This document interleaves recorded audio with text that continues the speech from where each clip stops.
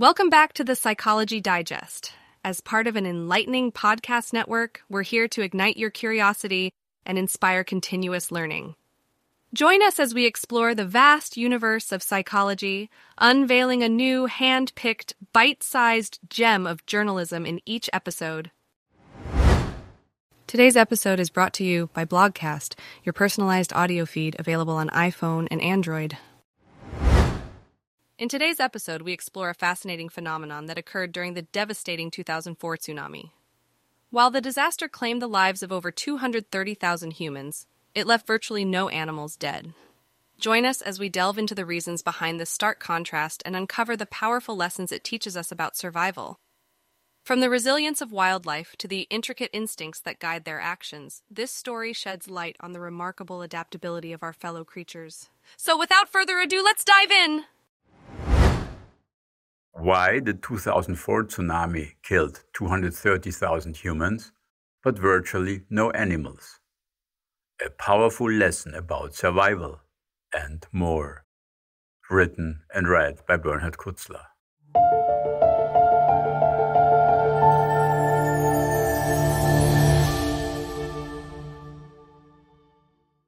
On December 26, 2004, a tsunami in the Indian Ocean killed about 230,000 people, while virtually no animals died. They fled to higher ground before the water arrived. Follow me as I propose and justify the most logical explanation for this and similar phenomena, and what we can learn from it. I explain why this indicates that you were born with the potential of clairvoyance, and at the end of this blogcast, I suggest some exercises with which you can start reactivating this potential. Among the explanations attempted is that the animals sensed the shaking of the earth caused by the earthquake that triggered the tsunami. The earthquake occurred up to 6,000 miles away. Any truck on a nearby road sends out more vibrations than what is left of an earthquake after such a distance. But sensing alone is not enough. Could you infer the cause of a tremor of the ground and know if you need to flee and in which direction? And there are many other phenomena for which there is no satisfactory scientific explanation. My favorite example is one of the most puzzling migration phenomena on this planet: the annual migration of some North American populations of the monarch butterfly. They fly up to 2,100 miles from Canada to Mexico. When winds are unfavorable, they stop, rest, and wait for a wind that carries them where they need to go. How is this possible? There are more fascinating behaviors of non-human life forms, such as animals leave their territory to find a new one when the old one no longer provides sustenance. Migratory birds fly long distances to spend the winter. They leave at the right time, find their destination, fly back at the right time, and find their home. Schools of fish, flocks of birds, herds of mammals, and colonies of insects often behave like a single organism. Dogs wait at the front door for their owner before they can possibly hear, see, or otherwise sense the owner's arrival. Horses and other animals react to the thoughts of their riders and trainers, and they anticipate approaching bad weather. Plants grow new protection tools in response to new predators in their territory. Paramecia find each other for conjugation. Seeds know which direction to grow. Usually, scientists study a single phenomenon and try to find a theory that explains it. Popular explanation attempts include sunlight and electromagnetism. But even if you had this information, could you make sense of it? I offer a simple explanation for the above and other phenomena. Animals, plants, and cells know. Before I explain what exactly I mean by know, follow me with a thought experiment. Imagine that you have gotten married. You and your spouse are on a honeymoon in a luxurious beach hotel in Sri Lanka. It's Sunday morning. You wake up with the desire to visit the famous royal city Kandy in the heartland of Sri Lanka. You kissed your partner awake and suggest going to Kandy. Your partner sleepily replies, I don't feel like it today. Let's have a massage and then enjoy the beach. We'll go to Candy tomorrow. You agree, but you will never see Candy. It's December 26, 2004, and in a few hours a tsunami will flood the hotel and kill everyone. Like all animals, you had the impulse to get to safety. But you preferred to spend the day with your spouse instead of following that impulse. Something inside you knew that you needed to leave the coast. It showed up as a desire to go to Candy, but you ignored this desire/impulse. It works the same with animals. Their advantage over us is that they don't ignore it. What exactly does it mean to know? An archaic synonym for the word know is wit, which has the root weit, which means to see. So, to know means to see. It is aptly used to denote seeing in a broader sense than just visual, including any sensory perception as well as seeing/perceiving something imaginary. To make one thing clear, knowing is a subjective experience and, per se, has nothing to do with truth. Everything we hear is an opinion, not a fact. Everything we see is a perspective, not the truth. Marcus Aurelius. You have 4 kinds of knowings. Knowing that today is this or that day of the week is a rational knowing. It is a thought produced by the mind.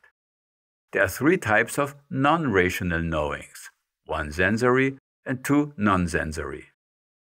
Knowing that it is cold is a sensory knowing. It is called a feeling and is a perception of the state of your body, which comprises the electromagnetic state of the brain and nervous system and the physicochemical state of the organs and tissues. I explain feelings in more depth in my blogcast, Emotions Are Not the Same as Feelings. There are 2 types of non-sensory knowings, personal and non-personal. Knowing that someone or something that you encounter has been in your life before, without being able to recall further details, is a personal non-sensory knowing. It is called familiarity. Familiarities result from the life history. They arise when patterns of experiences are repeated. The more often you experience the pattern, such as seeing an object or hearing a sound, or the more significant an experience is, such as an accident, the more prominent the pattern is in your life history. The more prominent the pattern is, the more familiar you are with it. The more familiar you are with the pattern, the stronger the automatism or compulsion to act according to that pattern. Knowing that you should leave the coast having no further information, as in the thought experiment, is a non-personal, non-sensory knowing. It is called intuition. This word originates from Latin in, which means into, and tuere, which means to look at. It is a perception of something in the external world, such as an approaching danger, that is not based on the 5 physical senses and is, therefore, often called the 6th sense. All in all, you experience 4 types of knowings: thoughts, feelings, familiarities, and intuitions. Every person has all 4 types of knowings at the same time, and often they conflict with each other. As an example, let's analyze the thought experiment. You woke up with the intuition flee, which showed up as the desire to take a trip to Candy. But when your spouse did not follow your suggestion, you silenced your intuition with your desire to be with your spouse, which is based on your familiarity of togetherness, or with a rational argument such as, on my honeymoon I must stay with my spouse. Surely, your spouse also intuited the danger, but the impulse was not strong enough to surface in a recognizable form. Thoughts, feelings, and familiarities are strongly influenced by the programs that control us. I describe these programs in my blogcast, The Necessity and Magic of Asking What Am I? Intuition is not influenced by them and therefore provides access to truth. but the challenge is to distinguish intuition from the other knowings and to trust it. Back to the 2004 tsunami and other behaviors of non-human life forms. The simple explanation is that all life forms have all three types of non-rational knowings and behave accordingly. First, they have feelings, that is, they perceive the state of their body. For example, they feel pain. Second, they experience familiarities. There is a video on the internet where you can see a tiger joyfully hugging a man. Many years ago, when the tiger was a baby, this man lovingly cared for it. Therefore, the tiger experiences a familiarity with its former keeper. It is said that elephants remember people who have hurt them. This has the same explanation. In such a case, the elephant has a negative familiarity with its former tormentor. Third, they intuit dangers, such as an approaching tsunami, food sources, or anything else that is important for their survival, as long as it is compatible with the general symbiosis of all life forms. For example, not every zebra intuits every approaching lion, because otherwise the lions would starve. Animals in the wild do not have programs that would suppress truthful behavior. This can change when humans get involved. Here is an example. Animals intuitively know that fire is dangerous. That's why they run away from fire. But a lion can be trained to jump through a hoop of flames. Since there is no scientific model for intuition, it is usually dismissed as unscientific. But think about this disingenuousness. If science has a theory for a phenomenon, it is considered scientific. If it does not have a theory, because no one has an idea how to explain it, it is often considered unscientific or pseudoscientific. I found a model that explains intuition, which I developed according to best scientific practice. I discovered a fabric that is everywhere and beyond. This fabric is the basis of knowing. Knowing means participating in this fabric. I explained the fabric, how to find it, and what participation means in my blogcast Thoughts Are Not Products of the Brain, and in my book Consciousness, Its Nature, Purpose, and How to Use It. The word clairvoyance is of French origin and comes from clair, which means clear, and voyant, which means seeing. So clairvoyance means to see clearly. Clairvoyance is defined as the ability to receive information through non-sensory perception. This is exactly what we called intuition above.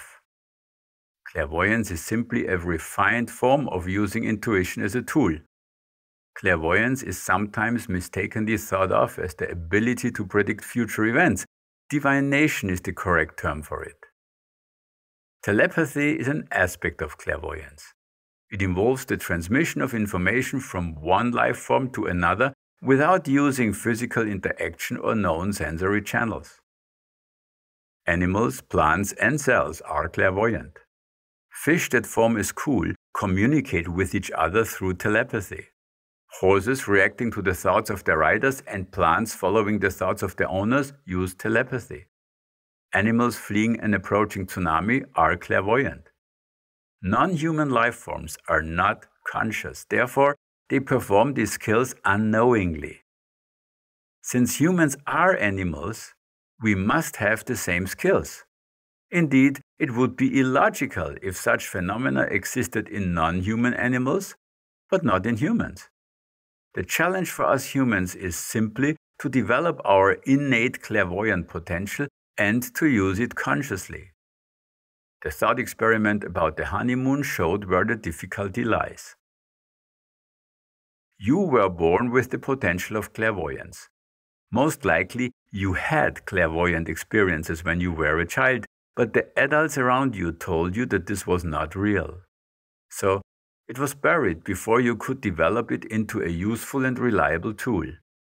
Here are 2 exercises you can use to get started again. Exercise 1. Perform experiments with pets or plants. Talk to them loudly or quietly and imagine that they are listening. Give them clear instructions. Exercise 2. Observe yourself throughout the day. Find situations of synchronicity, such as the phone rings and you know who is calling before you pick up the phone. Or you set an alarm clock or a timer and look at it seconds before it goes off. A general approach to accessing your clairvoyant potential is to free yourself from the programs that control you. I explain how to do this in my blogcast, The 7-Step Method to Become What You Truly Are, and in my book, Being Free, Get Out of the Box.